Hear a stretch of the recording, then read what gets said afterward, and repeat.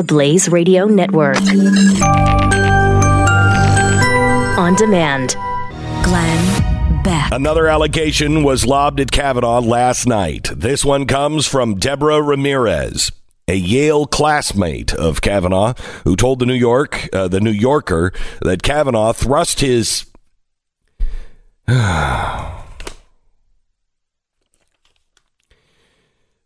penis in her face, causing her to touch it. She claims that both of them were highly intoxicated. No. All right. First of all, the story should have never made it to print. It is telling that the New Yorker ran it while the New York Times and Washington Post have stayed away.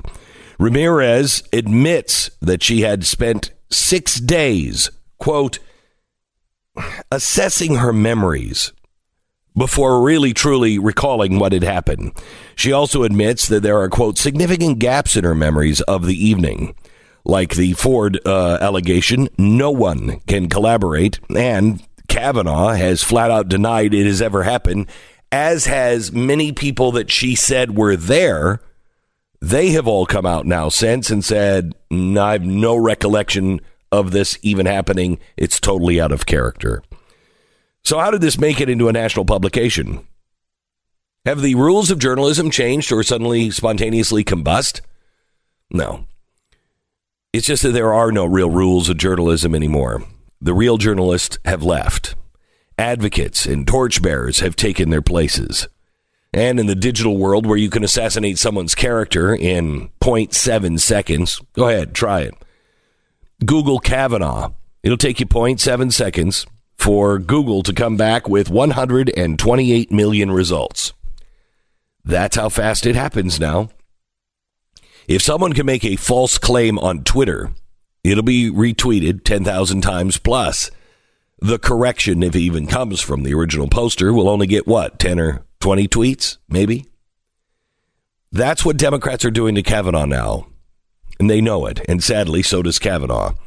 It's amazing what we're seeing in our country right now. Is this the country that you want your kids to grow up in? Is this fairness? No, this is social justice. Social justice in the postmodern world means that it doesn't matter if Kavanaugh did it.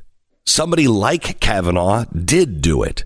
It doesn't matter if it happened to these victims, because it has happened, or something like it has happened to other victims. And it all balances out in the end, or so they think.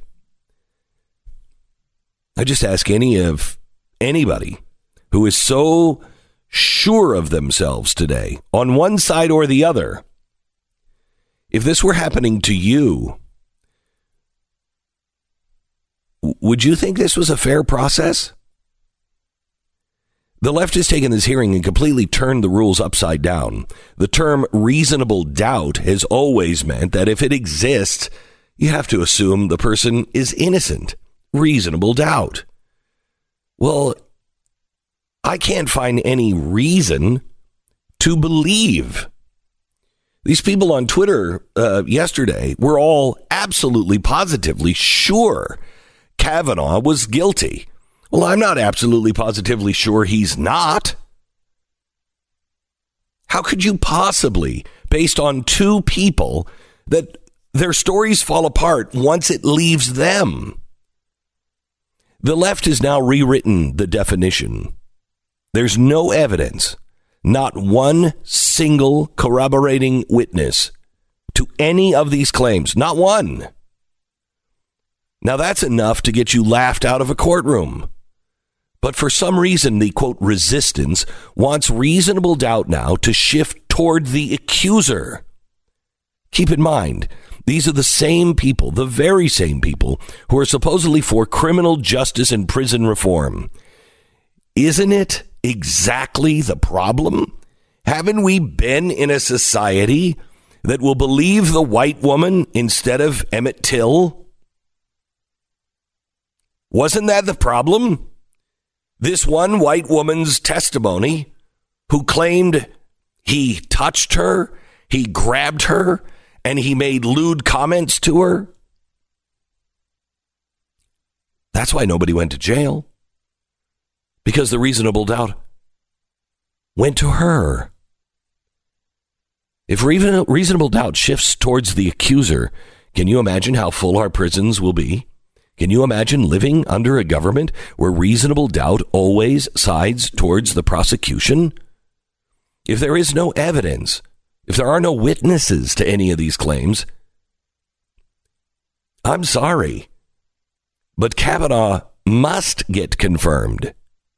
Now, if they have witnesses and we have reasonable doubt, well, he probably should be concerned. But if we can get to a point to where it's clear to all of us who are honest, then he should go away. Senate Democrats know the game they're playing. Their ultimate goal here, it's the midterms 2020.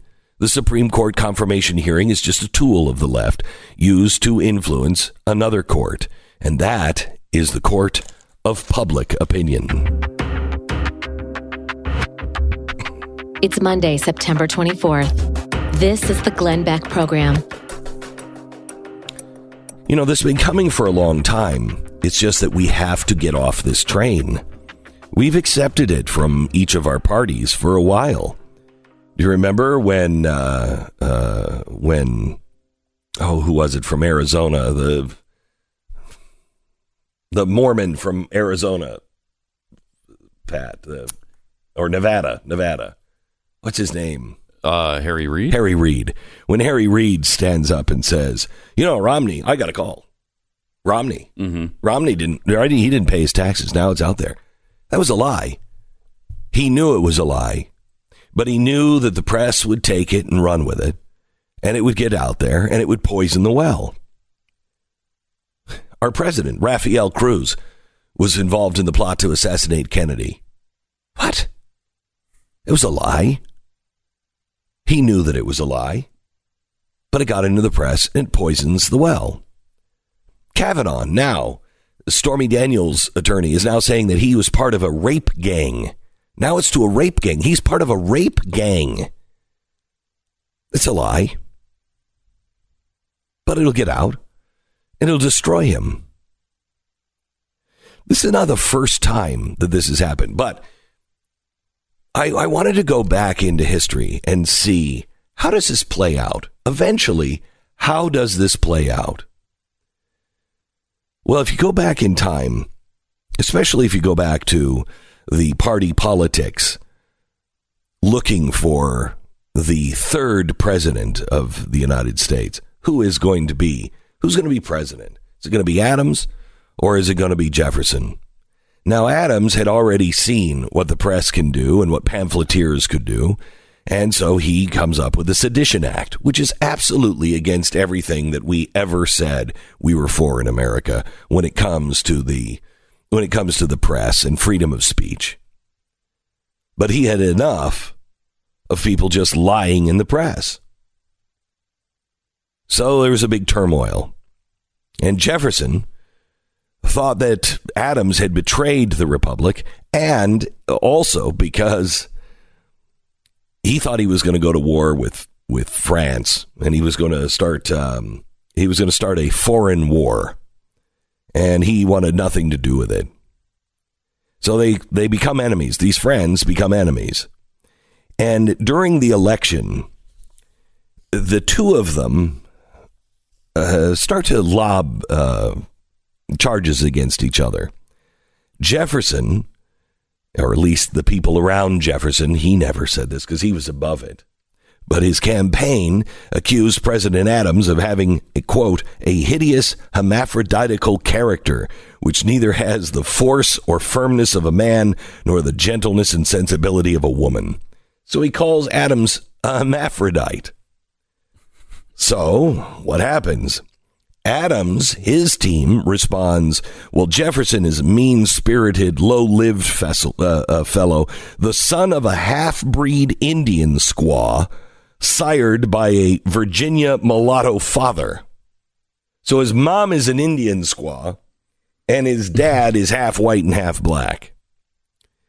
It went down it ended with those guys. I think Adams made the claim that if Jefferson was going to be president, all of your daughters would be raped and there would be heads on pikes all the way down the streets. Right, Pat? Yep. That's where the story usually ends, right? Mm-hmm. Even Martha Washington got involved in this. She told a clergyman of Jefferson that Jefferson was one of the most detestable of all mankind. So this is going back and forth. And that's where we think the story ends. But in trying to find out, how does this end? How have we corrected this course before? Let me tell you a story you probably haven't heard. There was a pamphleteer. His name was James Callender.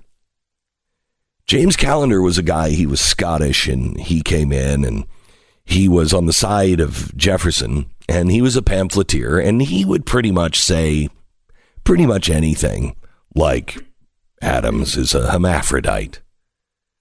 And he would print these things and pass them out.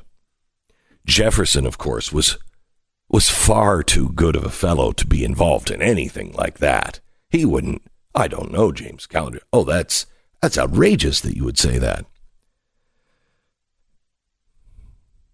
The thought was at the time that Jefferson had hired Callender to say these things. But of course, absolutely not. 1801, the Sedition Act. Callender's thrown in jail. He gets the stiffest penalty of any of the players of the press under John Adams. He's fined $200 and he has to go to jail for 6 months. So he goes and he serves his jail time. He pays his $200. And when Jefferson becomes president, he pardons Callender. Well, Callender wants to see him right away because what about my $200? And you know, I think you might owe me some money too. I mean, I haven't been able to work. What about the $200 and, you know, what do you say about combat pay? Jefferson pretends he doesn't know him. Jefferson says, I pardon the guy. That's all he gets. So then what happens? Well, he says, look, Jefferson paid me to tell these stories. He paid me. Jefferson says, I didn't pay him. He said, she said. I didn't pay him. Yes, he did. No, I didn't. Yes, you did. No, I didn't. Yes, I did. Unfortunately for Jefferson, Callender had letters from Jefferson, including payments for the things he wanted him to say. So all of a sudden, now Jefferson is exposed as this liar. He releases the letter. So what happens then? Well, the people who support Jefferson, they won't have any of it. And so they decide that they're going to start a new rumor.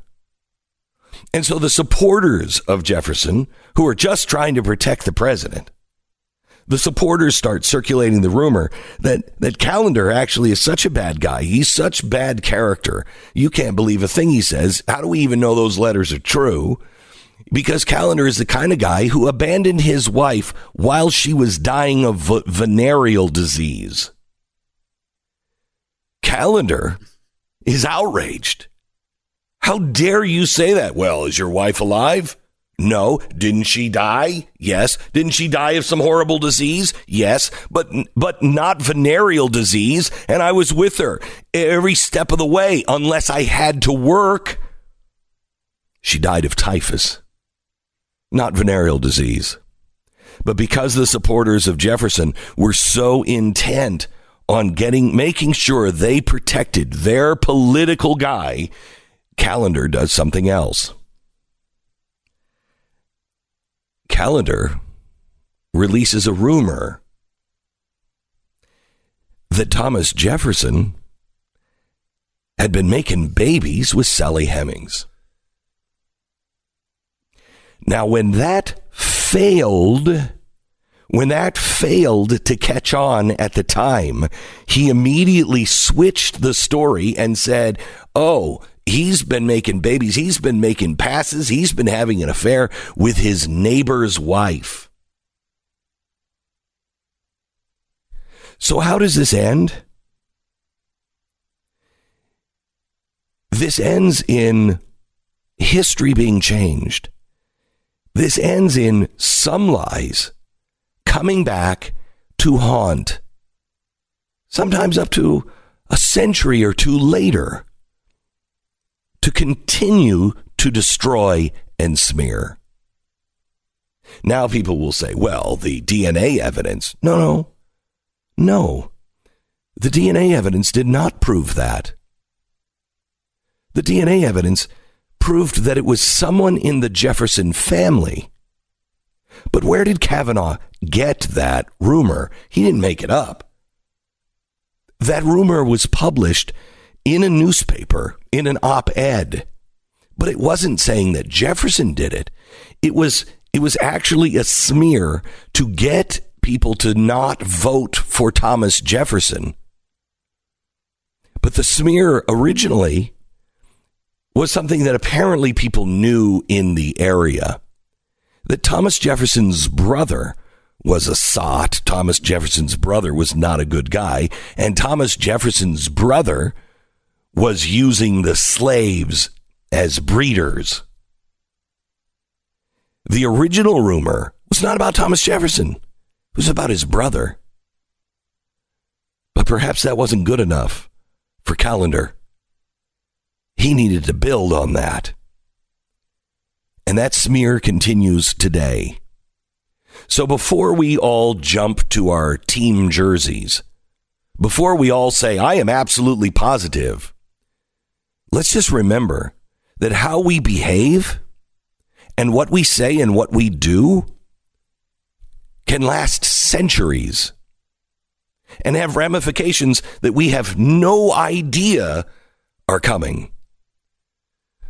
Maybe more importantly, remember that whatever we create, whatever this system of justice is, our children are going to have to live under it.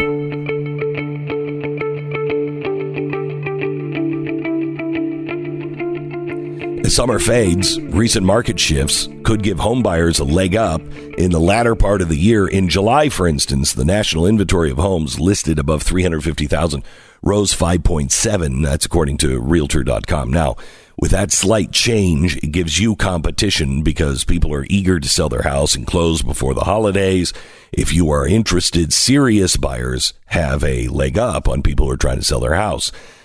Now is the time to pick up the phone and call American Financing because they have access to every loan in the industry and they can help you find a down payment.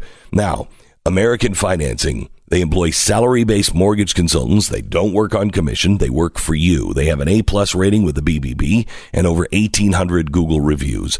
They offer a convenience of e-sign so you can complete your documents from the comfort of your own home and on your schedule, and there's no upfront fees. If you're looking to close on a house, you're looking for a loan, you're looking for somebody who's not going to sell you something that is not right for you, it's American Financing. Call them now, 800-906-2440, 800-906-2440. That's AmericanFinancing.net. American Financing Corporation, NMLS 182334, www.nmlsconsumeraccess.org.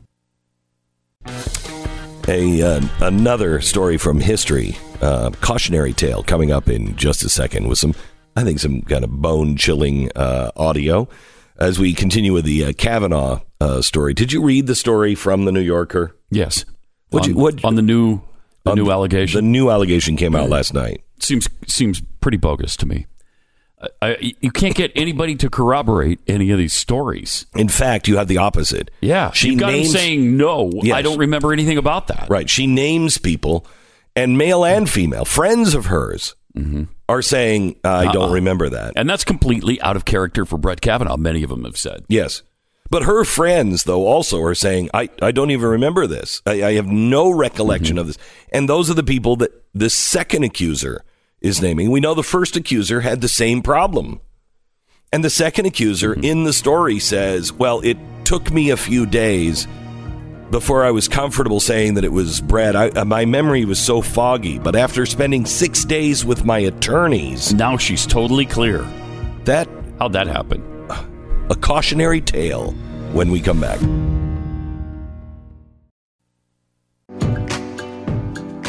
All right. So now the New Yorker has come out with a news story on Kavanaugh. And it's important that you actually read the story. This is from Rowan Farrow, so he's got credibility in this. And I, for one, am not here to tell you that Kavanaugh is innocent, because I don't know him. I'm not here to tell you that I believe the victims or throw the victims under the bus, because I don't know them. All I can do is look at the facts. So let's look at the facts. Here's the latest allegation. Let me just give you some highlights of this. This is from the New Yorker. Again, don't take my word for any of this. Read it yourself. The claim dates to 83-84 academic school year when Kavanaugh was a freshman at Yale. The offices of at least 4 Democratic senators have received information about the allegation, and at least 2 have begun investigating it. Republican staffers also learned of the allegation last week in conversations with the New Yorker, and they expressed concern about its potential impact on Kavanaugh's nomination. The Democrat Senate offices reviewing the allegations believe that they merit further investigation. Quote, "This is another serious, credible, and disturbing allegation against Brett Kavanaugh. It should be fully investigated." Okay, so I want to, this is another serious, credible, and disturbing allegation. I don't know if this is serious. Maybe as an allegation goes, I guess it is serious. I don't know if it can be taken seriously. But it is not credible. But it is disturbing. The woman at the center of the story is Deborah Ramirez. She's 53. She attended Yale with Kavanaugh, where she studied sociology and psychology. Later, she spent years working for an organization that supports victims of domestic violence. The New Yorker contacted Ramirez after learning of her possible involvement in an incident involving Kavanaugh. The allegation was conveyed to Democratic senators by a civil rights lawyer. For Ramirez, the sudden attention has been unwelcome and prompted difficult choices. She was at first hesitant to speak publicly, partly because her memories contained gaps because she had been drinking at the time of the alleged incident. In her initial conversations with the New Yorker, she was reluctant to characterize Kavanaugh's role in the alleged incident with certainty.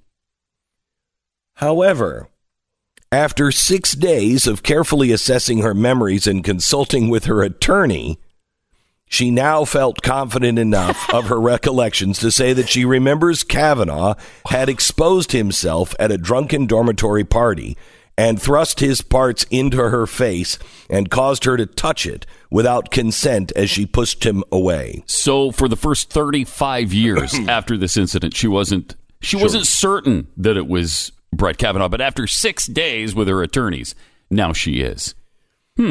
Kavanaugh has already responded, said this did not happen. People who knew me at the time know that this didn't happen. I've said so. This is a smear, plain and simple.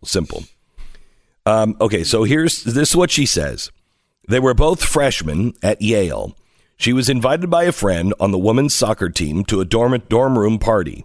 She recalled the party that it took place in a suite at Lawrence Hall in part of Yale known as Old Campus, and that a small group of students decided to play a drinking game together. We were sitting in a circle. People would pick who drank. Ramirez was the one that was picked repeatedly. She said, "I quickly became inebriated. At one point, a male student pointed a gag plastic penis at her direction. Later, she said, she was on the floor, foggy and slurring her words, as that male student and another stood nearby. Ramirez now has identified the 2 male onlookers, but at her request, the New Yorker is not naming them." Well, why? Seriously, why? If this is about justice, that this shouldn't be done to a woman, why not name all of the men who were doing this to her? That is a serious question that I think people on the left need to answer. If this isn't just a campaign against him and you find her credible enough, why wouldn't you out the other two men that were involved in this? A third male student then exposed himself to her. I remember a penis being in front of my face. I knew that's not what I wanted, even in that state of mind. That's not a real penis, some of the other students said, laughing at her confusion and taunting her, one encouraging her to kiss it. She said that she pushed the person away, touching it in the process. She was raised as a devout Catholic in Connecticut, and she said she was shaken. I wasn't going to touch one of those until I was married. I was embarrassed and ashamed and humiliated. She remembers Kavanaugh now, standing to her right and laughing and pulling up his pants. Brett was laughing, she said. I can still see his face and his hips coming forward like when you pull up your pants. Now, wait a minute. She is hazy. She's groggy. She doesn't remember it. 6 days ago, she wasn't willing to say that it was Brett Kavanaugh. Now she says, I remember his face.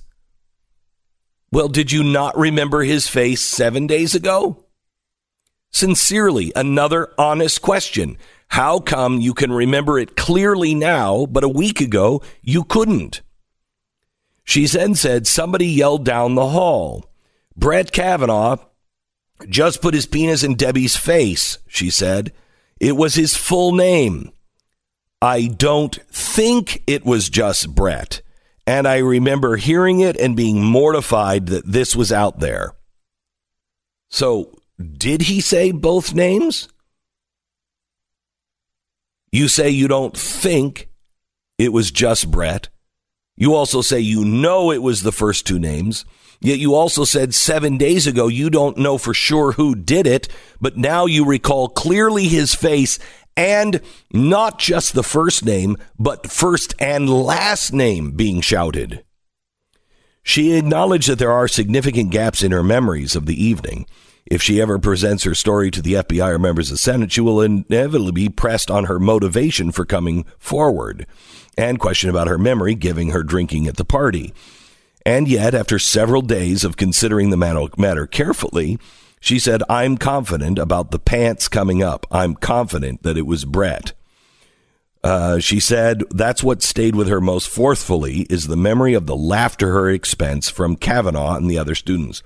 It was kind of a joke, but it was clear to me it wasn't a joke. Now, the New Yorker, now listen to this. This is Journalism Today. The New Yorker has not confirmed with any other eyewitness that Kavanaugh was even present at the party. In fact, the opposite. The magazine contacted several dozen classmates of Ramirez and Kavanaugh regarding the incident. Many did not respond to interview requests. Others declined to comment or said they didn't attend or remember a party. A classmate of Ramirez, who declined to be identified because of the partisan battle over Kavanaugh's nomination, said that another student told him about the incident either on the night of the party or in the next day or two. The classmate said that he is 100% sure that he was told at the time that Kavanaugh was the student who exposed himself. He independently recalled many of the same details offered by Ramirez, including that a male student had encouraged Kavanaugh as he exposed himself. The classmate, like Ramirez, recalled the party took place in a common room on the first floor, entry B of Lawrence Hall. I've known this all along. It's been on my mind all these years. When his name come up, it was a big deal. Another classmate, an emergency room doctor in California, recalled overhearing soon after the party a female student tearfully recounting another student incident at the party involving a gag with a fake penis. You would then have the ones that she actually named without naming. One of the male classmates, I don't think Brent would flash himself to Debbie or anyone for that matter. I have no idea, zero recollection of it. In a statement of the two male classmates who were involved in the incident, she alleged the wife of a third male student she said was involved and 3 other classmates. Now, these were the people who were there in the circle. They all disputed Ramirez's account of the events. We were the people closest to Brett during the first year at Yale. He was a roommate of some of us. We spent a great deal of time with him, including the dorm where this incident allegedly took place. Some of us were also friends with Debbie Ramirez during and after the time at Yale. We can say with confidence that if that incident Debbie alleges ever occurred, we would have seen or heard about it, and we did not. The behavior she describes would be completely out of character for Brett. In addition, some of us knew Debbie long after Yale, and she hadn't described this incident until Brett's Supreme Court nomination was pending. Editors from the New York contacted some of us because we are the people who would know the truth, and we told them we never heard or saw this ever before. Another former friend said, a woman, I'm best friends with this woman. We're best friends. We shared intimate details of our life. I was never told this story or by her or by anyone else. It never came up. I didn't see it. I've never heard of it happening. She was part of the larger social circle, blah, blah, blah.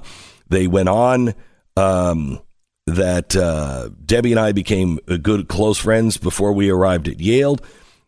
She was honest and gentle, yada, yada, talking about how she has attended their weddings and has been at weddings with the so-called accusers, attended their weddings, are not the accusers, but the perpetrators, the people allegedly involved.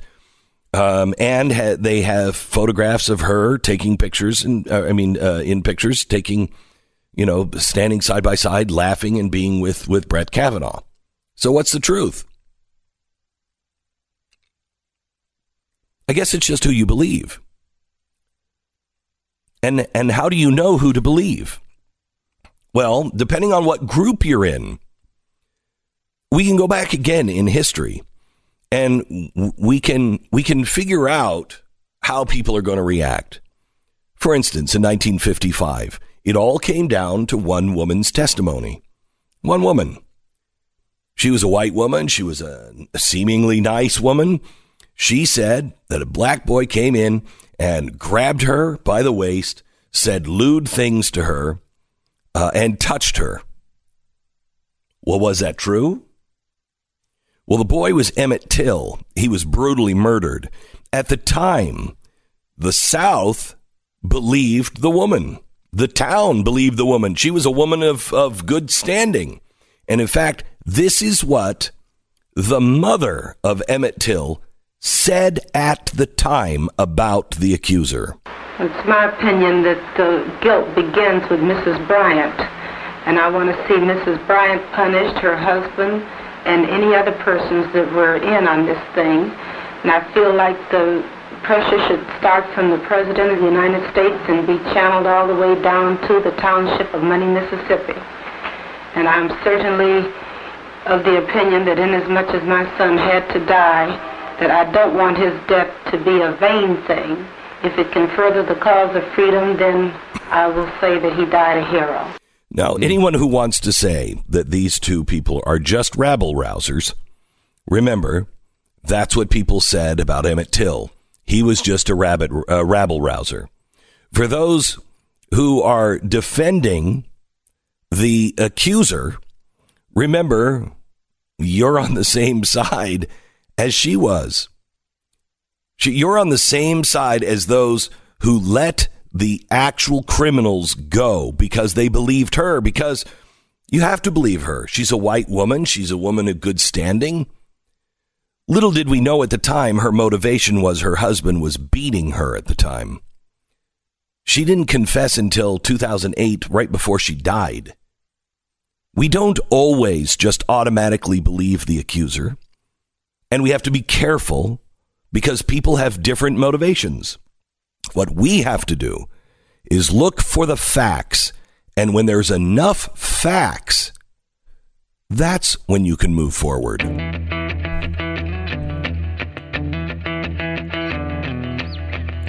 So what is ransomware?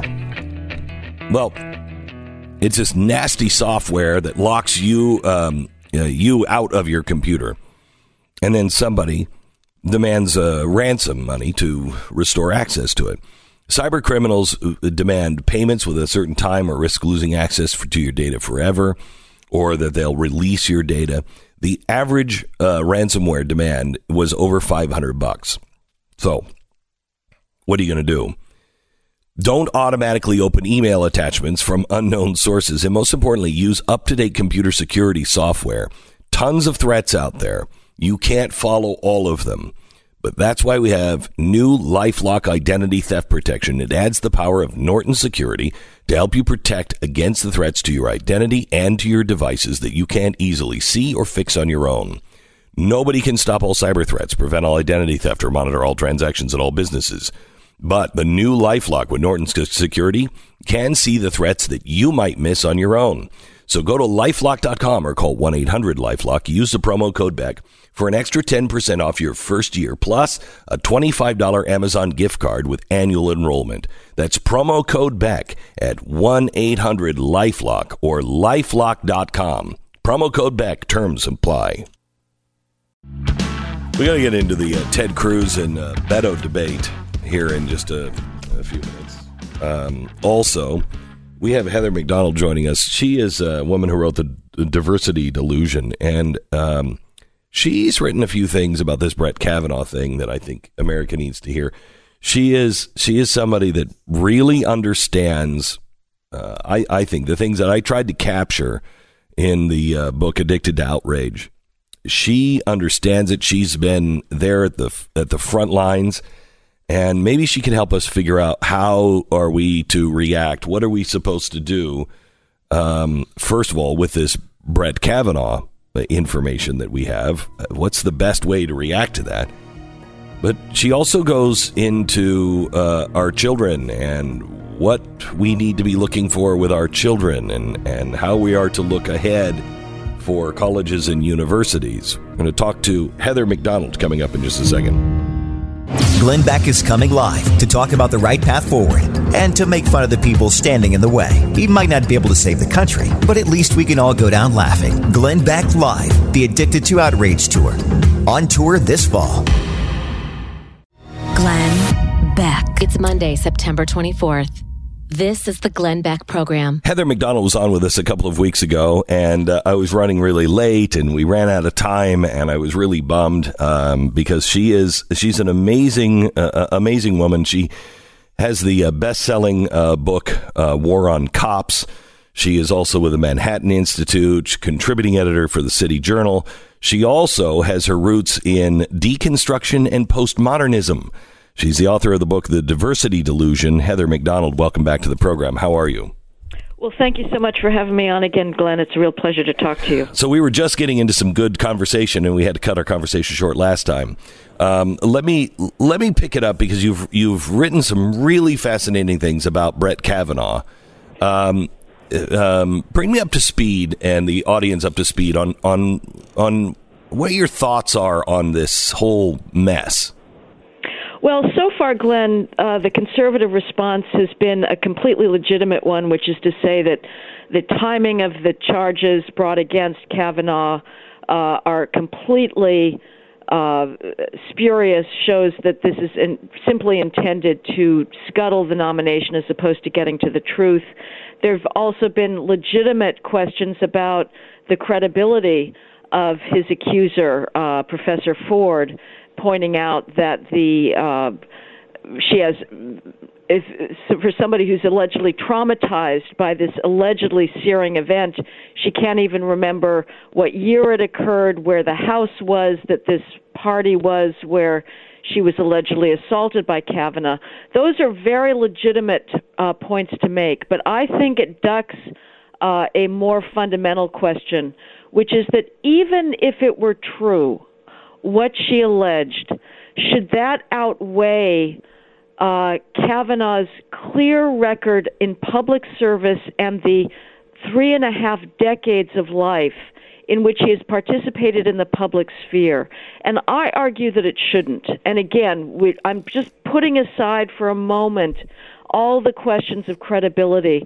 I think what we're seeing here is the fruition of the feminist mentality that reverses the order of the realm of public action, public ideas, a civilization that is seen as too male, and putting that below issues of eros and personal involvement. As far as I'm concerned, let's take this out of the current Kavanaugh situation and imagine a hypothetical from a liberal perspective. One of the most liberal lions of the Supreme Court was William Brennan.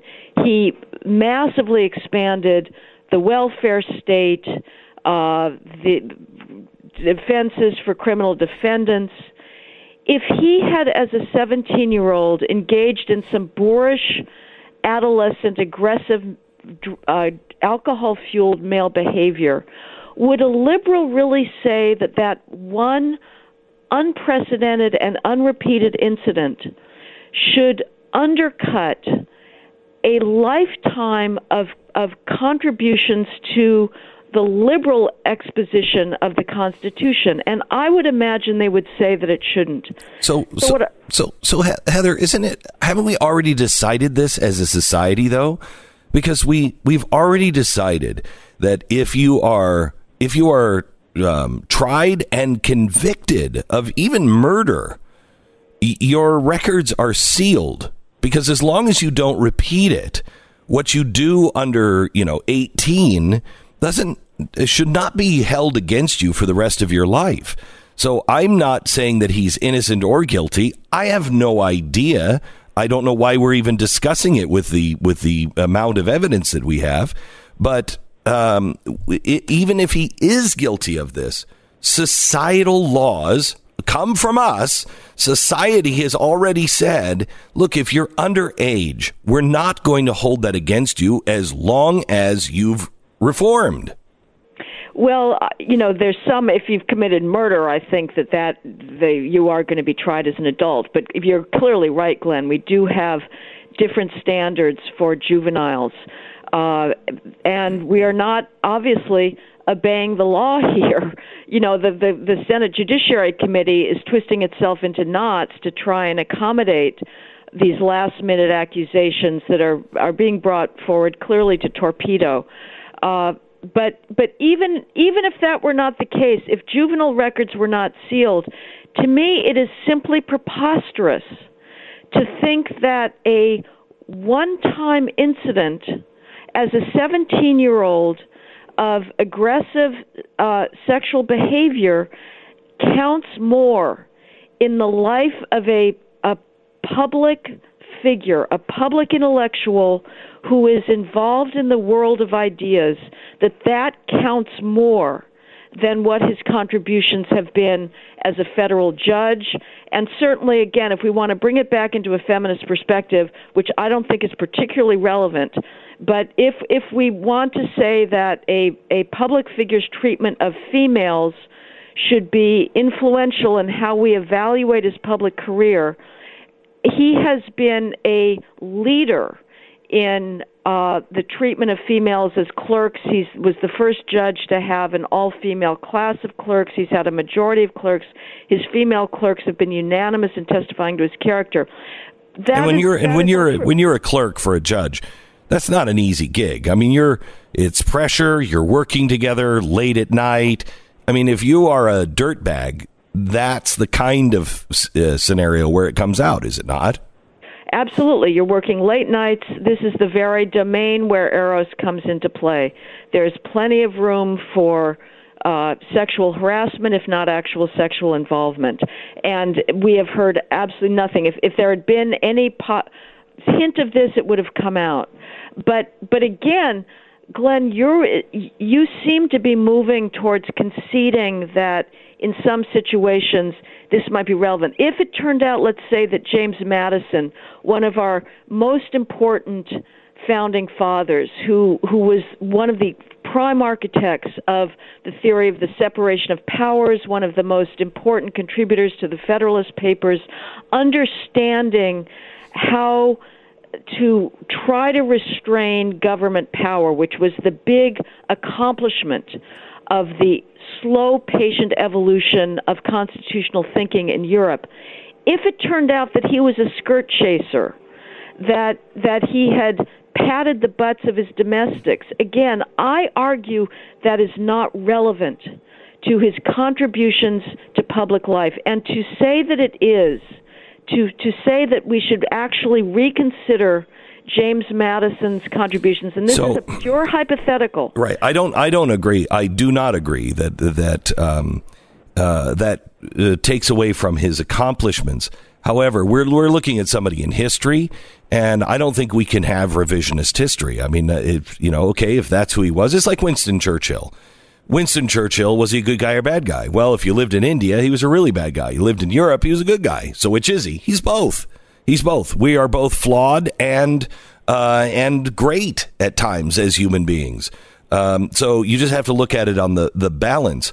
If Kavanaugh, let's say Kavanaugh has did this, I would look at this as something that happened in 1982, and the next thing that I'd have to do is there any evidence that he didn't learn from this? If he is still doing it, if he was still doing it, it would matter. But there is no evidence, not only at the 2 times now that they say, because another one came out last night, the 2 times, there doesn't seem to be any evidence at all. But it also happened 35 years ago with nothing else. The guy has lived an exemplary life. Well, yeah, and I guess I'm taking a very absolute out there position. You're absolutely right. I mean, this needs to be stated. He has led an exemplary life. He has been a champion for women's rights. There is, apart from this completely groundless charge that came out in the New Yorker, which all of the people that were allegedly at the party deny, where he was engaged in the typical drunken, boorish hookup culture of sexual drunken brawling. Even so, I just think that we are. The feminists are trying to take our civilization down, Glenn. So they are denying the realm of ideas and public action, which has been male in the past, and saying that the realm of eros, which is a different realm which drives men and women insane, is the realm of chthonic desire. That and women's sort of grudge matches about that should have priority. That we're reversing what I think is the order for how civilization goes forward. And if they win on this, the feminist war on what is perceived as male civilization is going to become all the more extreme. So, Heather, I want you to go. We're going to take a quick break, and then when you come back, I want you to go and talk about something that I read in one of your articles, I think in the City Journal, about how this event, if it did indeed happen, this event, this kind of thing, is actually something that was in a way spurred on by the women's rights movement, by this extreme death of chivalry and death of all kind of moral standards. I'd like you to go into that because I think that's fascinating. When we come back with Heather McDonald, author of The Diversity Delusion.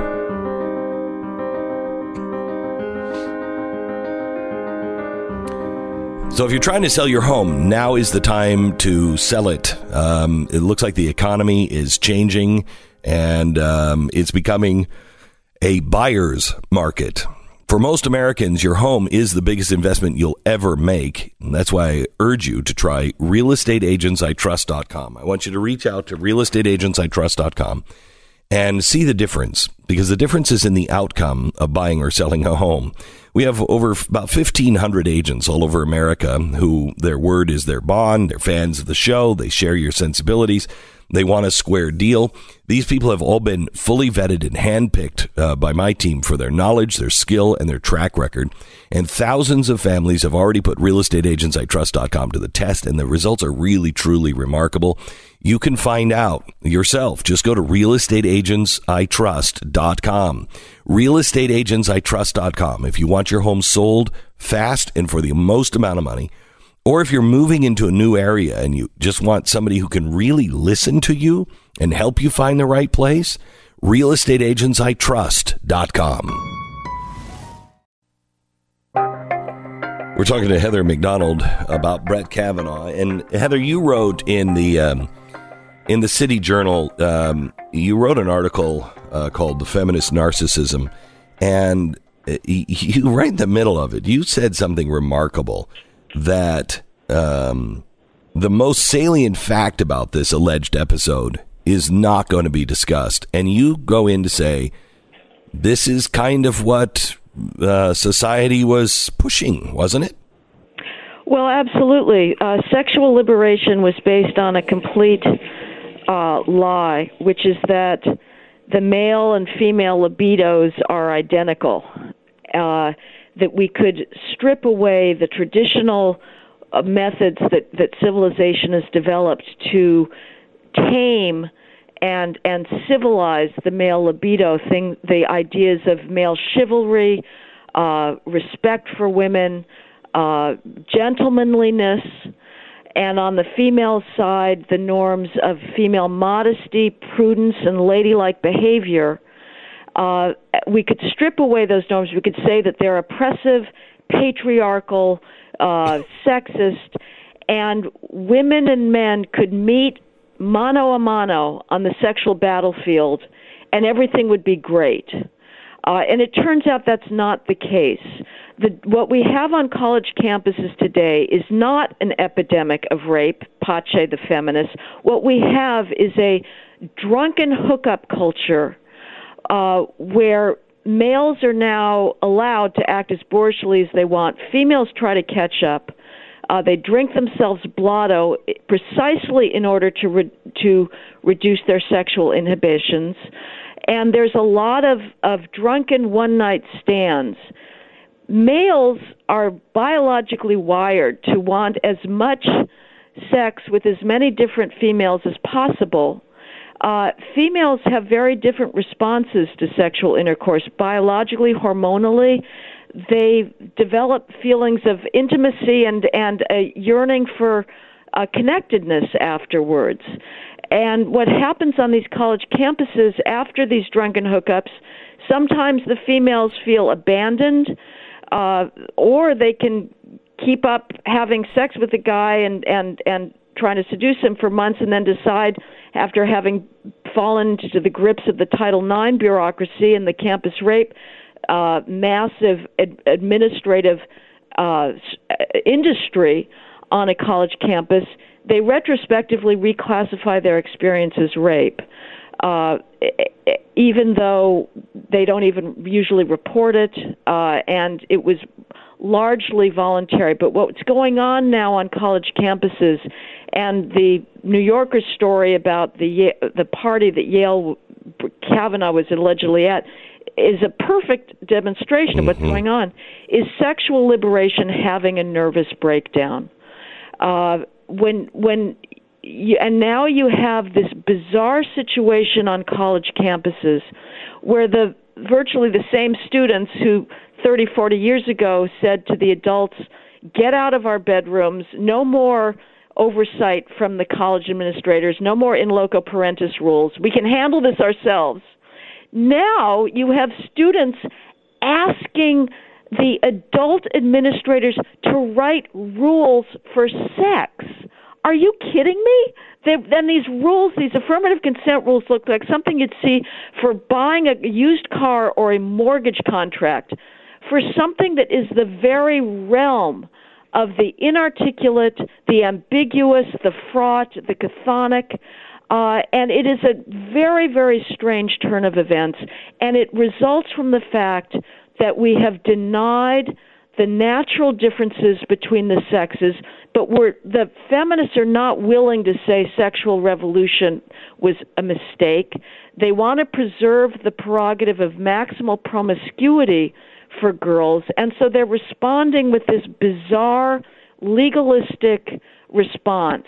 And the next step clearly is having a college dean present for every drunken coital coupling that goes on in a student dorm, so that afterwards, when this comes before the extraordinarily inadequate but bizarrely complicated sexual assault tribunal situations, that there can be more third-party evidence But we are reaping what we sowed in the 1960s. I find it amazing that, what you just outlined was the death of the chaperone, because we know human nature is human nature. And so get rid of the chaperone, get rid of everybody, then things, take the course of human nature. And now we're back to more of a legalistic chaperone. I mean, it's insane. We've made a return journey, except now it's really oppressive and quite frightening for everybody involved. That's absolutely right. And the other thing that we did, Glenn, we used to have the default for premarital sex at no. And it was not ironclad. Obviously, there were plenty of females who opted out of that default in college or elsewhere, but that no gave them power. It meant that when they were forced with an importuning male with a surging hormones, that a no did not have to be negotiated in media res. It was assumed, and the male had to persuade the female to opt out of the no. The sexual liberation reversed that default. Now, the default for premarital sex on college and elsewhere is yes, and females have to negotiate a no. And what they find, you have even the New York Times' newly formed gender editor. The Times is so far into pursuing the left-wing feminist revolution that they now have an entire bureau devoted to covering alleged gender and patriarchy issues. She wrote an op-ed describing sex she had as a 19-year-old with an older man that she admits was actually not coercive, but she didn't really want to have sex. Okay, but she all right, went along with it. She went along with it because it was too hard to bargain and no out of the situation. All right, back in just a second with Heather McDonald and the diversity delusion when we come back. You're listening to the Glenn Beck Program. Last week I published my book, Addicted to Outrage, and it is kind of a starter's guide into what's happening to us and into the realm of postmodernism. But it is really, truly only a starter's guide. If you have read it yet, you need to pick up The Diversity Delusion. Heather McDonald you were an academic that was kind of into deconstruction and postmodernism. Were you not, Heather? To my great regret, I certainly was, Glenn. Right. I had come to college fascinated by language, and I loved very florid, just strange language of Faulkner and Melville. And deconstruction in the 70s was the hottest thing going, and it purported to be about language, and yet it had a very perverse view of how human beings communicate and even what the self is. But I was too ignorant to be critical of it at the time. Fortunately, I eventually studied linguistics when I was in England and went back to start my PhD under my professors in college, who were the biggest exponents of deconstruction at the time, and realized that everything that I'd learned was not just nonsense, it was literally madness. I wasted so much time poring over the works of the academic fraud Jacques Derrida, trying to understand them.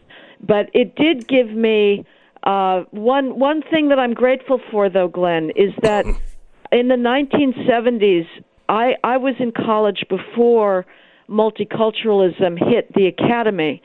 So as perverse as deconstruction was, we read the greatest authors without anybody thinking to complain about their gonads and melanin.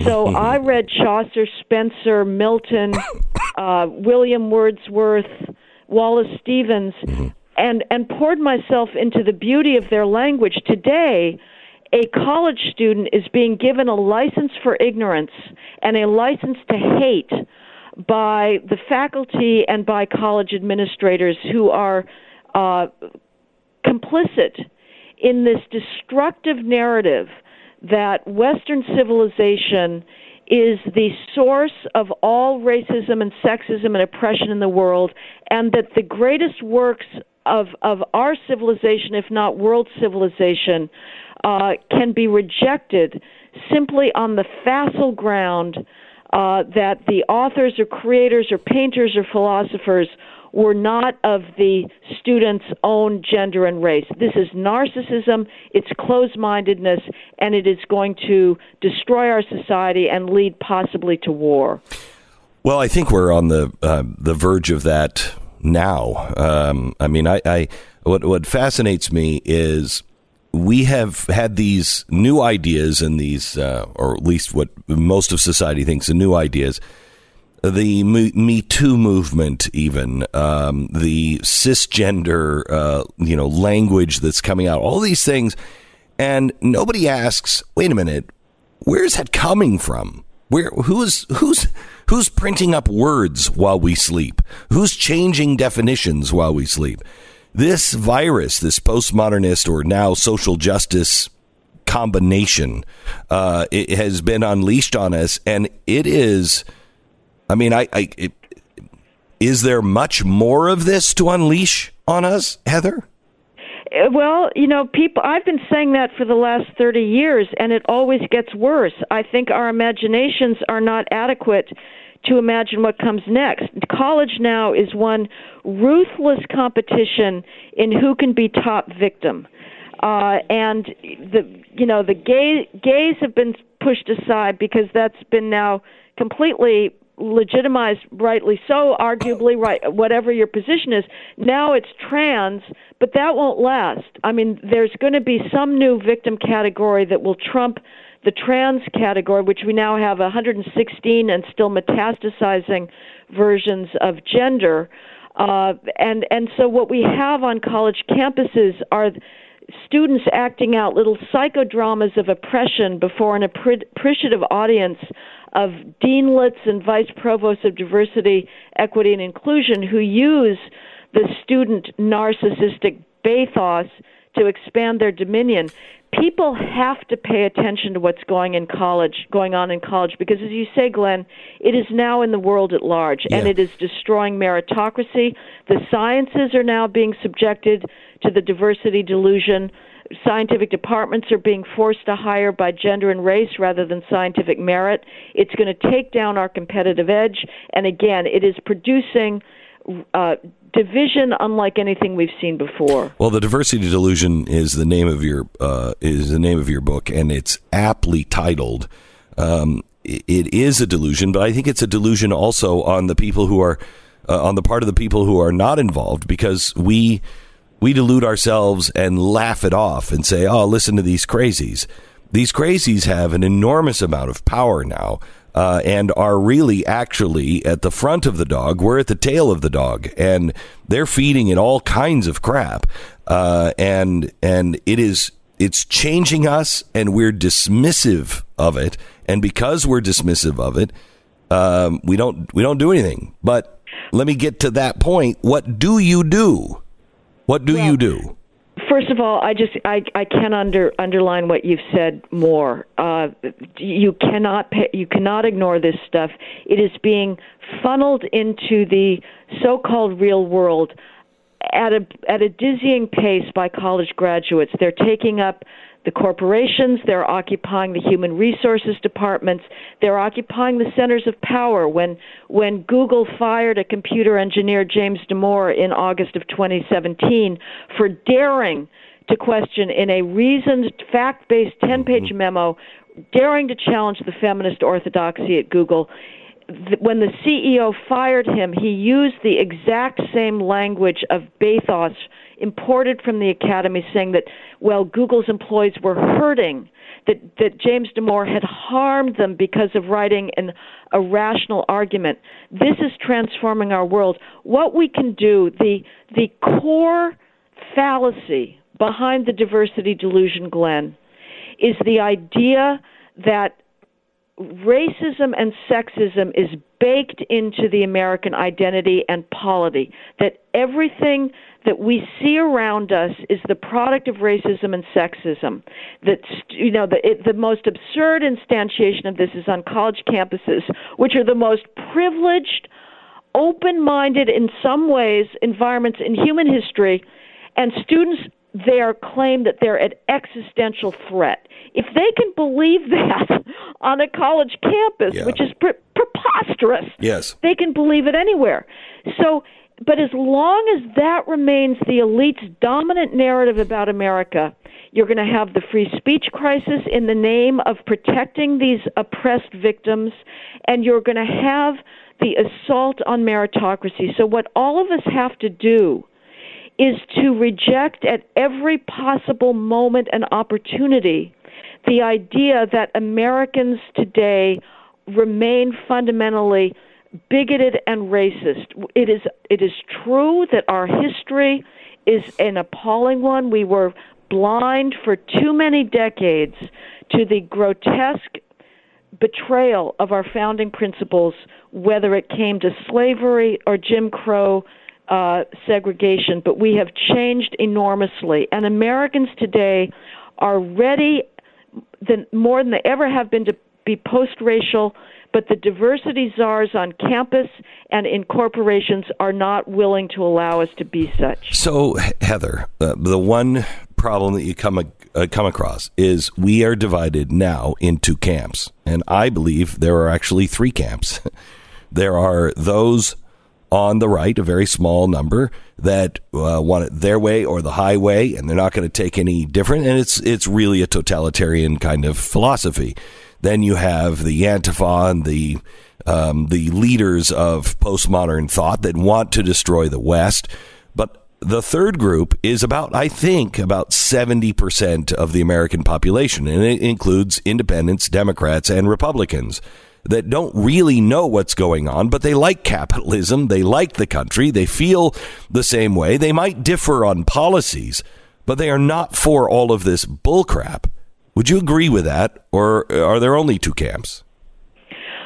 Well, 70%, I think, is optimistic. I think that there are certainly people, very many people, who don't agree with that. But we're in a race against time. I still believe in the university's mission as it was originally conceived. I believe in universities. I think they should be the places where we're down on our knees in gratitude for the accomplishments of our civilization, for beauty and wisdom. But it is the case that as we push more and more people to go to college, as they graduate and come out into the world, they are bearing this diversity virus with them, and they are transforming the culture, and they agree do you send your kids to? I had Michael Reckenwald from NYU over the weekend on our podcast, and he said, I wouldn't send my kids to college. I wouldn't. He said, I in fact never thought I'd be the person saying this. Homeschool. I wouldn't put them in any school. Yeah, I mean, we're going to have to get to homeschooling for college soon and recreate the practice of the aristocracy in the 18th and 19th centuries of a tutor, that would take the child on the grand tour of Europe. That would certainly be preferable to what we've got now. The other thing, obviously, that people, your listeners, have to do, Glenn, is do not even think about giving money to your alma mater unless you've done due diligence and can be confident that it upholds the practice of disinterested, depoliticized study and is teaching students there the due gratitude that they owe their inheritance. That's very hard to find. I mean, there's not many colleges that you can be 100% confident about. University of Dallas, the St. John's campuses, Hillsdale, but certainly... I was going to say, I think I could do 5, and you hit 3 of them. Getting close, yeah. At the very least, it's hard to get parents to turn down the possibility of credentializing their child, but arm him before he arrives on campus and encourage him to not take the trendy courses, to try and find something that will immerse him in greatness and not, create in him either the anger, false anger, or the false sense of guilt. Because when a student steps on campus today, all he hears about is toxic masculinity and white privilege. Those are phony ideas that are taking up precious opportunity, to learn something great instead of something debasing and false. Heather McDonald, thank you so much for being on the program. The name of the book is The Diversity Delusion, How Race and Gender Pandering Corrupt the University and Undermine Our Culture. It is absolutely happening. She lays it out very, very clearly, along with the steps that you should take in your own life. Thank you so much, Heather. Appreciate it.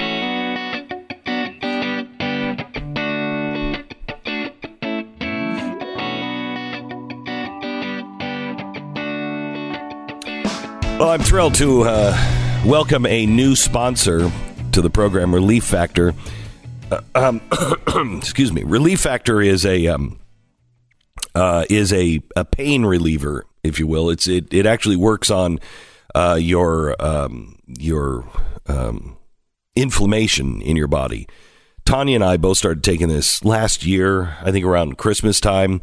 And I was just at the end of my rope. I just, you get pain so bad where you just like, I can't do it anymore. And you're willing to do anything.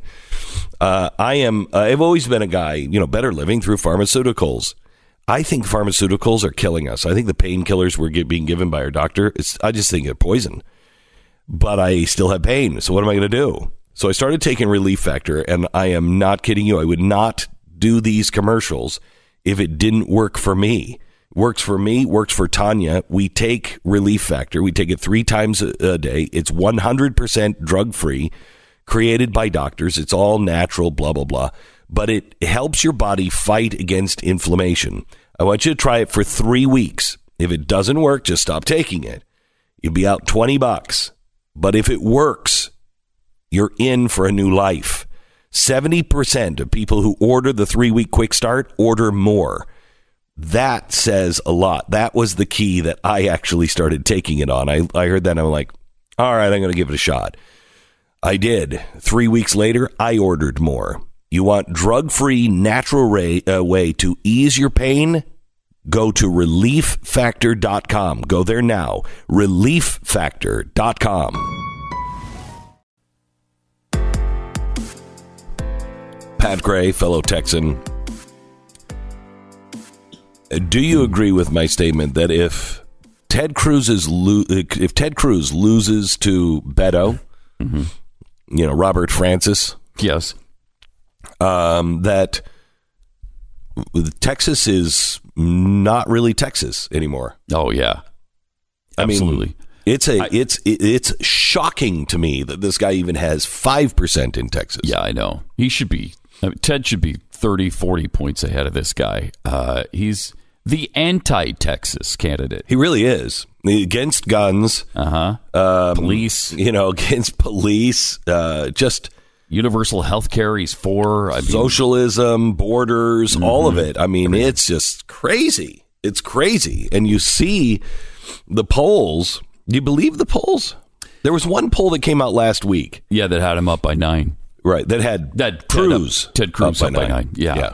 It may be that people are starting to hear him speak more, and now it's sinking in. Now we can't have this guy be. Yeah, I don't care how dashing and cool he is. I just think, especially in Texas, somebody who goes on running for a Republican that is the darling of the media, that is on Ellen and Jimmy Fallon, and they're fawning over him, and Hollywood loves him and doing fundraisers. You would think that Texans would be like, okay, all right, no. And I hope that's what's starting to happen. They had a big debate on Friday. I know. And we're going to go over that and show the rest of the world. If Ted Cruz loses Texas, I think we as a nation may have lost Texas, and that changes things dramatically. Glenn Beck, Mercury. Glenn Beck is coming live to talk about the right path forward and to make fun of the people standing in the way. He might not be able to save the country, but at least we can all go down laughing. Glenn Beck Live, the Addicted to Outrage Tour. On tour this fall. Glenn Beck. Well, nothing says the patriarchy like Prospector Pete. Am I right? Right? I mean, you think of, I'm just going to go get some gold. You think of that guy and you're like, oh my gosh. Oppression, the hierarchy, patriarchy. living in a wood cabin in squalor in the mid-1800s, fighting every day to achieve the American dream, just with a pan. I'm just looking for some gold. You can see how many people he oppressed. Oh, my gosh. And now Prospector Pete, even though he's been dead for, about 170 years, maybe, the old 49er is back at his old work. He's keeping kids on college campuses down. They don't see the hard work and isolation that goes into being an American in the ultimate wilderness. They don't see the possibilities of achieving a dream. All they see is racism and genocide. President Jane Close Connolly said in a statement to the university, as our diversity grew and more voices were heard, we came to know that the 1849 California Gold Rush was a time in history when the indigenous peoples of California endured subjugation, violence, and threats of genocide. Today, the spirit of inclusivity is reflected in our students, faculty, staff, alumni, and community. Today's beach is not connected to that era. I will tell you this. They're so inclusive that they're going to get and push everybody who disagrees with them away, push them into a closet, or maybe they can beat them, set them on fire, or put them in jail. Recent resolution to the statue removed reads, multiple scholars have cited the California Prospectors, also known as the 49ers. Don't even get me started, because that football team, I'm going after that football team next, but also known as the 49ers, as culpable in violent and genocidal acts against the indigenous people of California. Well, I know. I killed families, whole groups of families, using my little mining tin there in the water. I used it as a deadly frisbee. Prospectors in California perpetrated colonialization, white supremacy, racism, and exclusion ideals, not only against indigenous American communities, but also women, people of color, and, dare I say it, non-Protestant communities. The document reads like a neo-Marxist rant straight out of a sociology textbook. Oh, maybe that's because it is. I talk about this in my book, Addicted to Outrage. If you haven't gotten it yet, you must get it today. It is the beginning of your starter course of understanding not only the world we're living in and the insanity that is going around us, but how to stop it. This is one more example of postmodern social justice, and you cannot ignore it, and you cannot win if you're fighting the way we've been fighting. You must understand what it is, what the goal is, what the desire is, what the desirable outcome, not only for the whole social justice movement, but to get you personally to do. Once you understand that, you're prepared to fight and win. But this is just another example of postmodern social justice changing everything we think we know about our world. Well, yes. It's Monday, September 24th. This is the Glenn Beck Program. Did you by any chance hear the podcast that I released Saturday, Pat? No. Would you, if you have time today, spend the time and go back and listen to that podcast? You can find it on iTunes or Stitcher or wherever you get podcasts. And listen to it. It's the Saturday podcast, episode 3 of the Glenn Beck podcast. Mm-hmm. It's Michael Rechtenwald. He is a former NYU professor. I listened to it twice over the weekend. There was so much to learn from that. And the scales fall off your eyes. You're listening to him and you're like, this is a guy who was part of the postmodern world. He was teaching it up until recently. And I can't remember. It was one of the students seriously said that they were like a silver-winged dragonfly. And that's what they wanted on their records. What? That they were a silver-winged dragon or dragonfly, something like that. And the other was a large and spacious building. And you had to refer to them as a large and spacious building. When you called on him in class? Yes. You can't call him Mr. or Mrs. He's a large, that is a large and spacious building. Okay? All right. And he thought it was funny until he realized they were serious. Then he tweeted it out, and the administration and all of his postmodern Marxist friends turned on him. And he was a guy who used to write white papers for communists. He was a published communist. Wow. And he has turned in record time and is now trying to ring the bell to anybody who will listen to him. Please, if you haven't listened to the podcast from this weekend, please do. Episode number 3, wherever you find podcasts, Michael Reckenwald. I'm guessing he doesn't work there anymore? No, he doesn't work there anymore. Wow. Yeah, they actually put him on a medical leave because they were very concerned about his mental health. Oh, well, yeah. If you have a problem with somebody identifying as a silver-winged dragonfly, right, and you think that's unusual, right, you got to go. Yeah, you've got to go. You got to get some hater. rest. You got to get some rest. Clearly, you're mentally unstable. Right? Isn't that crazy? It's unbelievable. It's crazy. It's unbelievable. So tell me about the Beto debate. It happened on Friday. Yeah, Beto and Ted Cruz were debating. Give me some of the highlights. Some of the highlights to me were Cruz hitting Beto on his stance on police because he's so supportive of the kneeling at the NFL football games.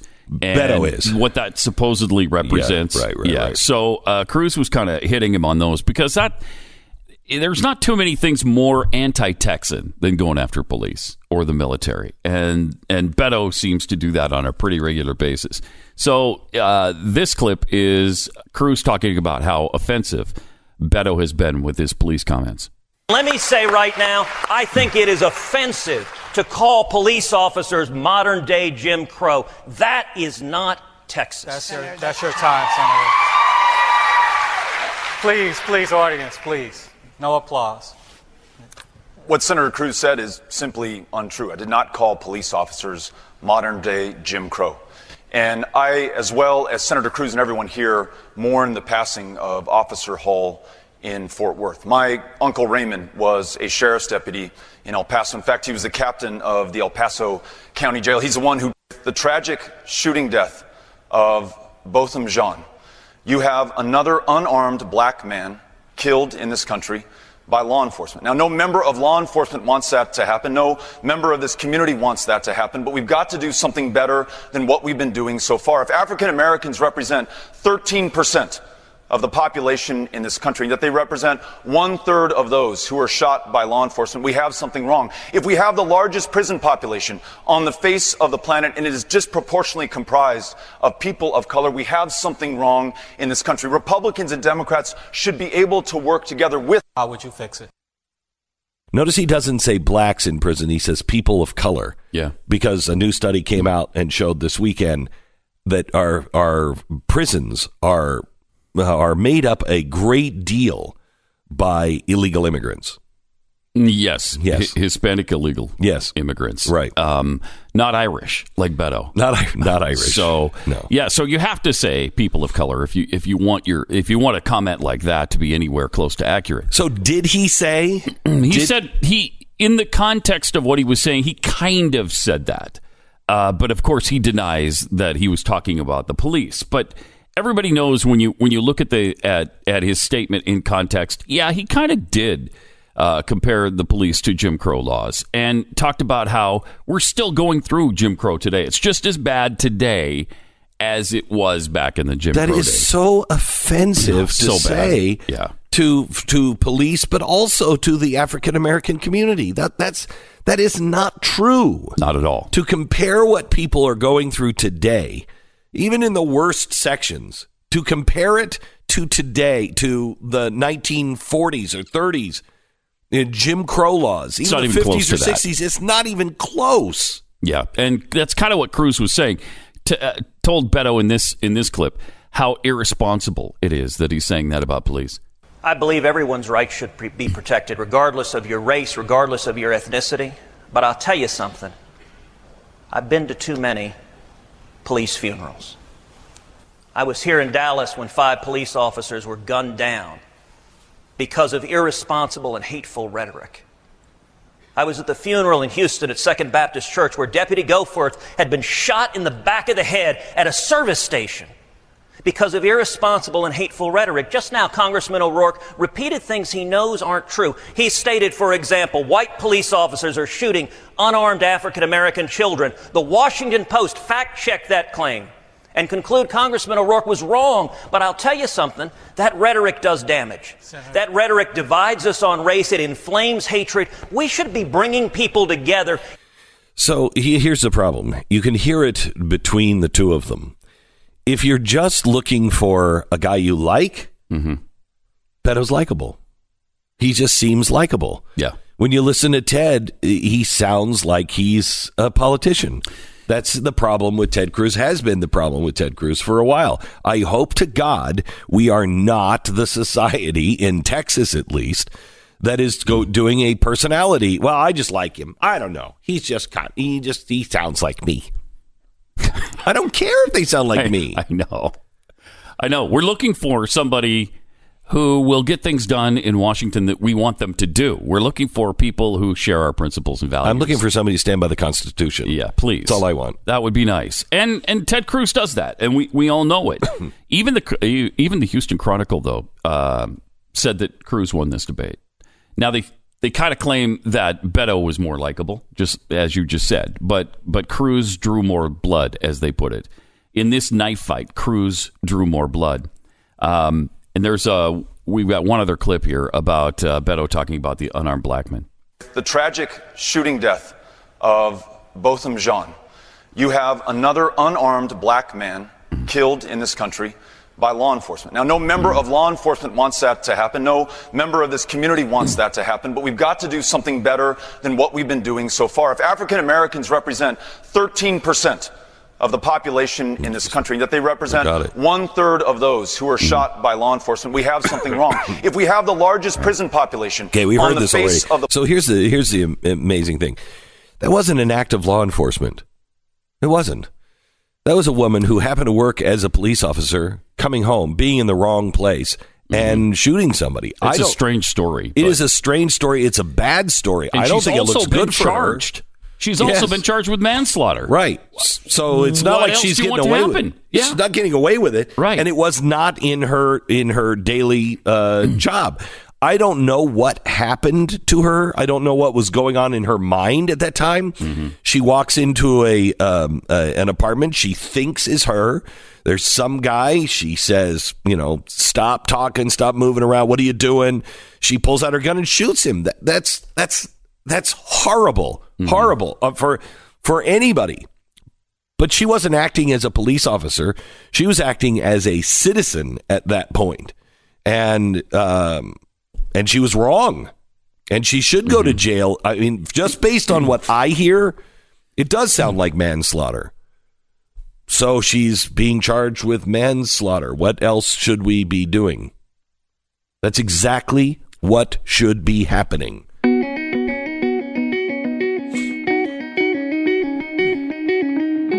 want to talk to you a little bit about cryptocurrency. Tika Tiwari from the Palm Beach Master Course, the Crypto Master Course.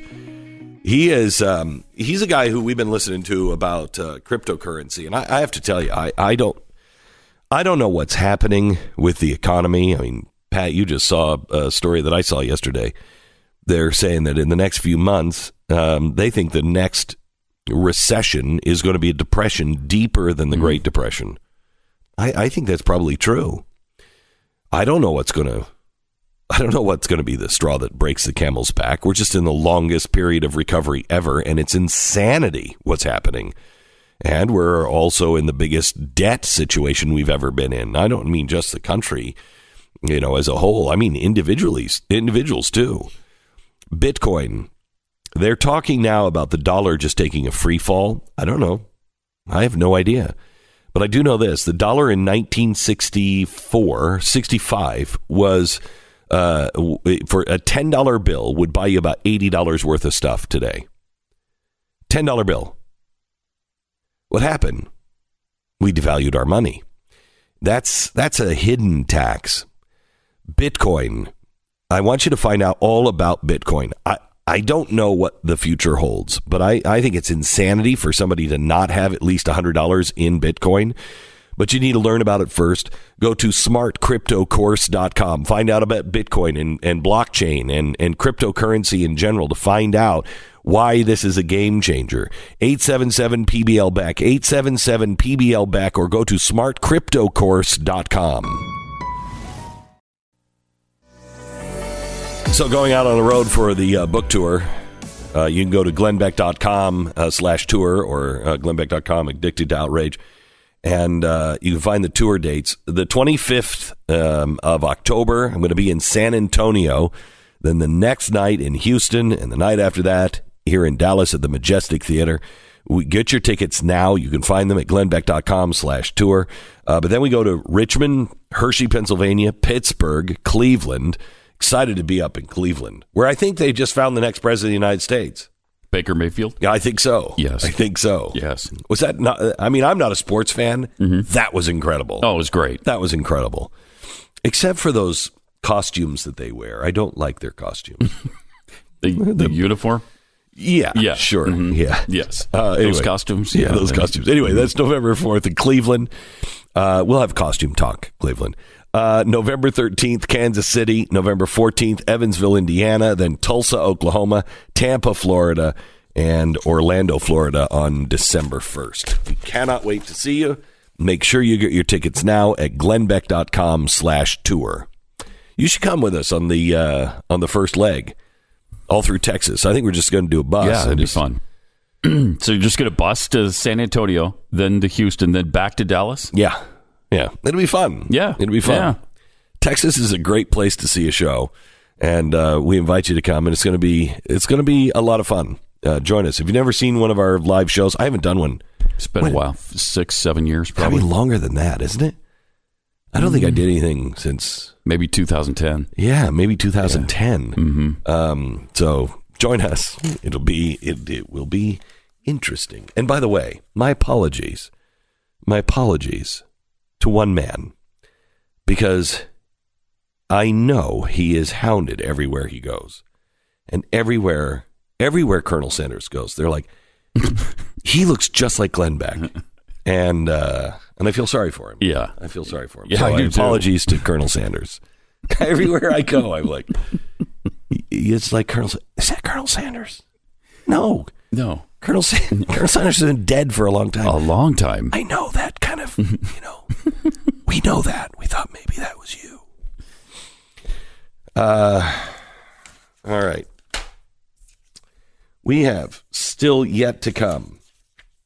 We have, I want to talk to you about the some of the things that are happening all around the country. I want to show you how crazy the elections have gotten around the country, and I want to make one stop in Arizona with Dr. David Brill. Have you seen this story yet? This is amazing. I think I have a different take on this than most people. So he has 6 brothers and sisters. Paul Gosar, who's running against Brill, he has 6 brothers and sisters, and this race or this commercial opens up with them saying, he would care about health care if he wanted to really save the country. Oh, well, he'd take guns off the streets if he would really care about the country. He would do all these things, and then they introduce themselves, and they're all brothers and sisters of Paul Gosar. Yeah, and so it's a campaign ad for his opponent. Yeah, they're saying, don't vote for my brother. 6 of his 10 siblings got together and did this campaign against him. Now, Mom has commented, and Mom says she is crushed by doing that these 6 have done this to their brother.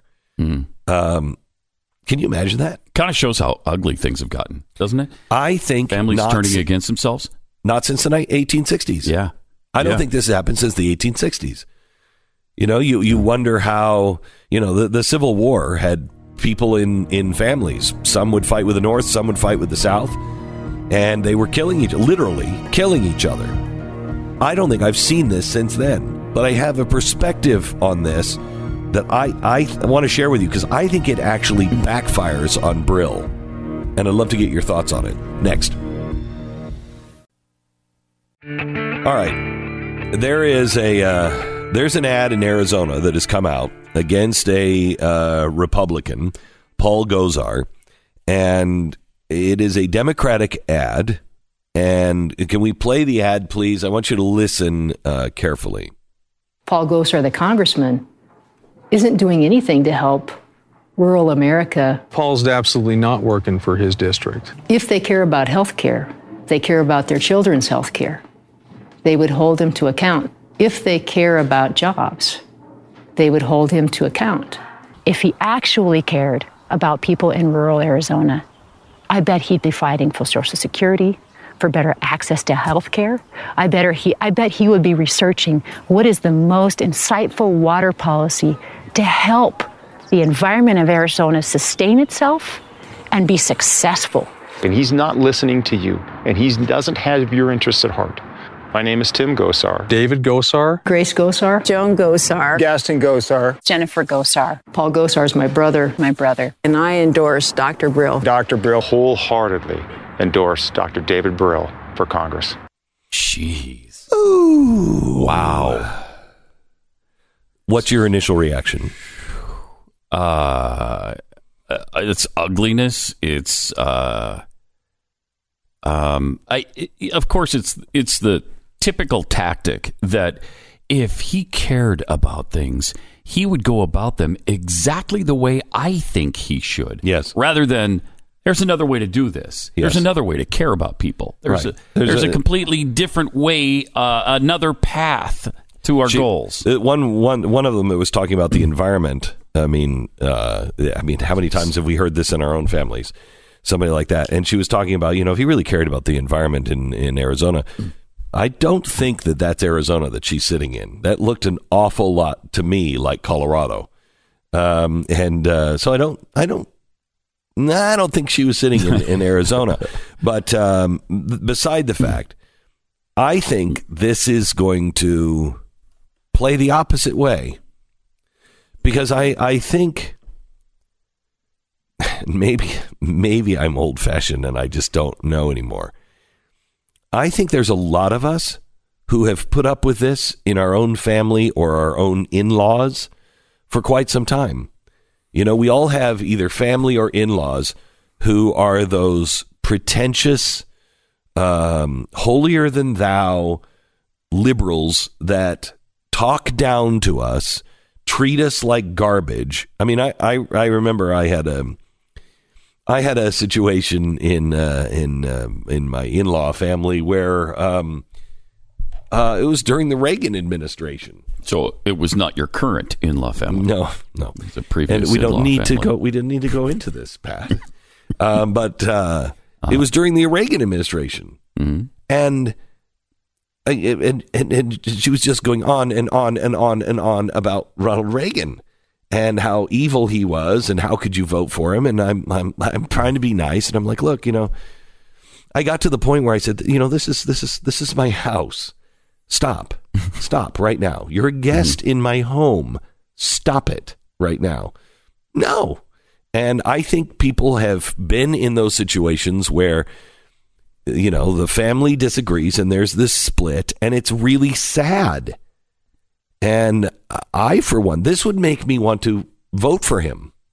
Gosar. Mm-hmm. I would actually look at that and go, oh, dear God, brother.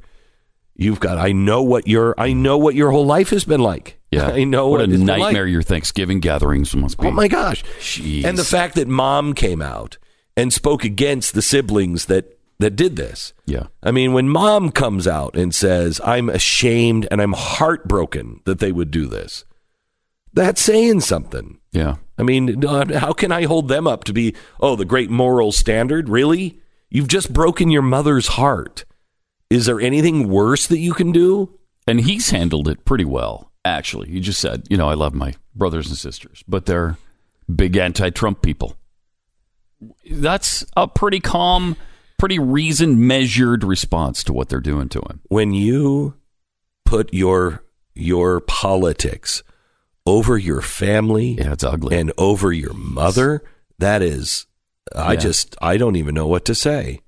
My sisters don't all agree with everything that I say. My one sister, she's a hippie, and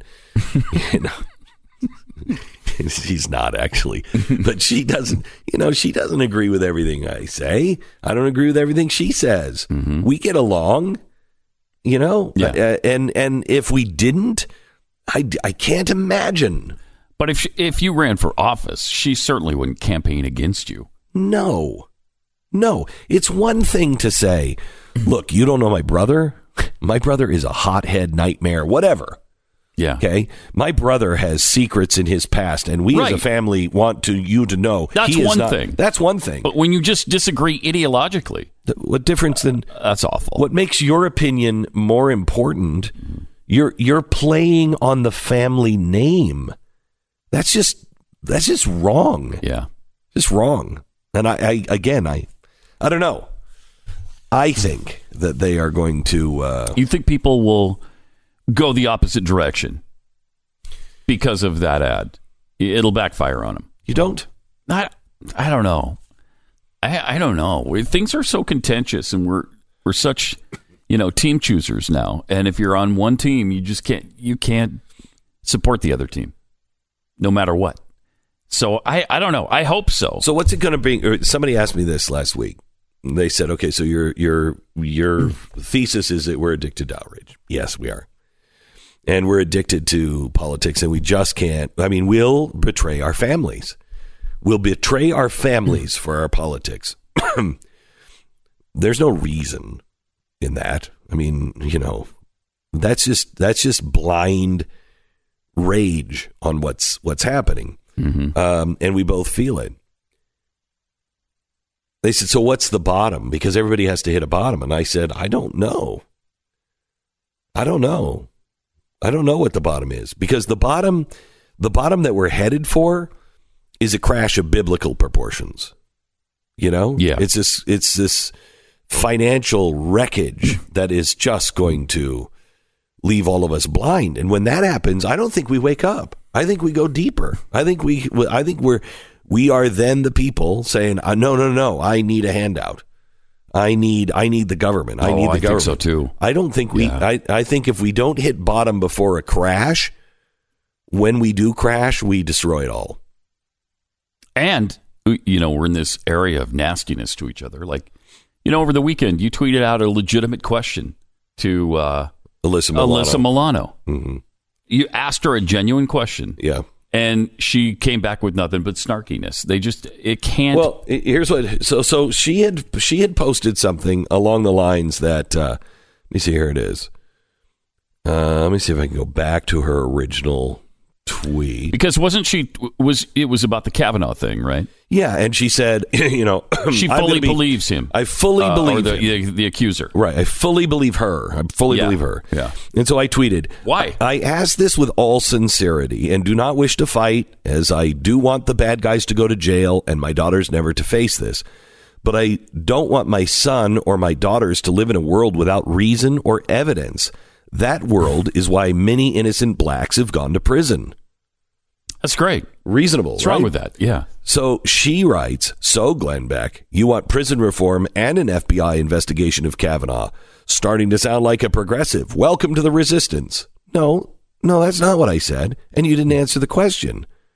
So I wrote back, why respond to a sincere inquiry with a red meat response? I do think prison reform is needed, and I have for many years. Please respond sincerely. I am neither for or against Kavanaugh. I am for truth, justice, and decency. If the roles would reverse, would your position reverse as well? The roles have reversed. We've got a clear indication of that already with Keith Ellison. They don't believe anything that the accuser says. 5% of Democrats believe the accuser in the case of Keith Ellison. Why? Because he's a Democrat. Brett Kavanaugh is a Republican, so they wholeheartedly believe his accuser. But she has, when it comes to Keith Ellison, she has evidence. Yeah. She has witnesses. She has people that have corroborated what she has said. Correct. She has I think it's her son that has corroborated it. She has text messages. She has emails. She has a video. She has all of it. Yeah. But they don't believe her at all. They don't believe her, and these two accusers have nothing. I mean, it's amazing. It's really hard to stay calm, but we have to be the reasonable ones where the others who are starting to wake up say, I don't want to be with those people because those people are jerks. Those people don't make any sense. They're mean. They're angry. I want to be over with these people. And I don't know how many people we can get, but if we don't start to develop a group where decent people can gather, be safe from all of this insanity, not slash each other's throat, not be about vindictiveness and venom, but be about reason and truth and science. If we can be those people, we're the ones remaining standing, because the other two sides will kill each other. They'll kill each other. And we will be the place that everyone will run to.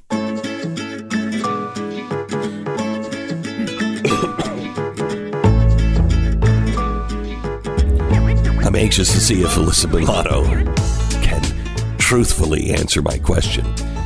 All right, my Patriot Supply. Hurricanes, earthquakes, cyber warfare. Every American should have a plan to get through an emergency. My gosh, it was horrible here this weekend.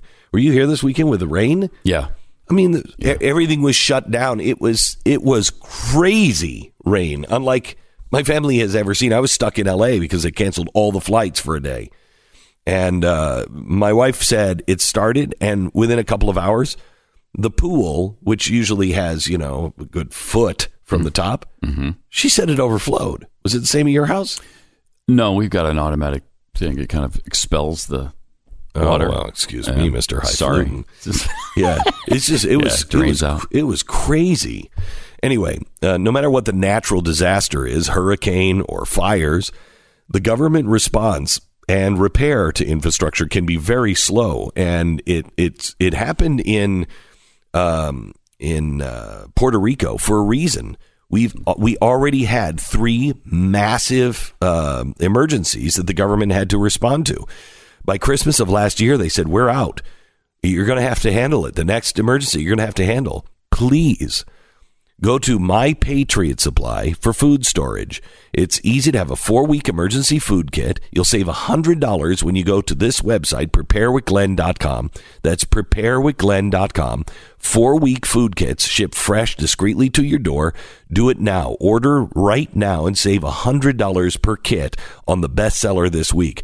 800-200-7163. 800-200-7163 or online at preparewithglenn.com. Whatever this world cooks up, you'll know with this food, you're prepared. Preparewithglenn.com. 800-200-7163. Glenn Beck. Look at this. A response to my tweet from Wake Me Up once Trump has been impeached. So you know it's coming from from an open-minded source. Right. Yeah. Melissa Milano, Glenn Beck is not for truth or justice. A few minutes ago on his radio show, he just compared Brett Kavanaugh to Emmett Till. Did I do that? No. I do that? No, you did not. I did not. No. That's disgusting. A young black kid accused of rape and brutally killed because of racism and fear. Not comparable. Wait a minute. Hold it. Wait. I didn't compare, and I don't compare. But you're saying Emmett Till, a young black kid accused of rape and brutally killed because of racism and fear.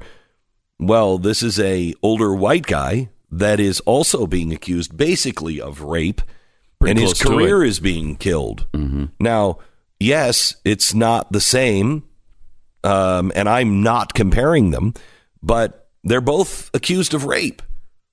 And in the Emmett Till, this is where I did draw the comparison.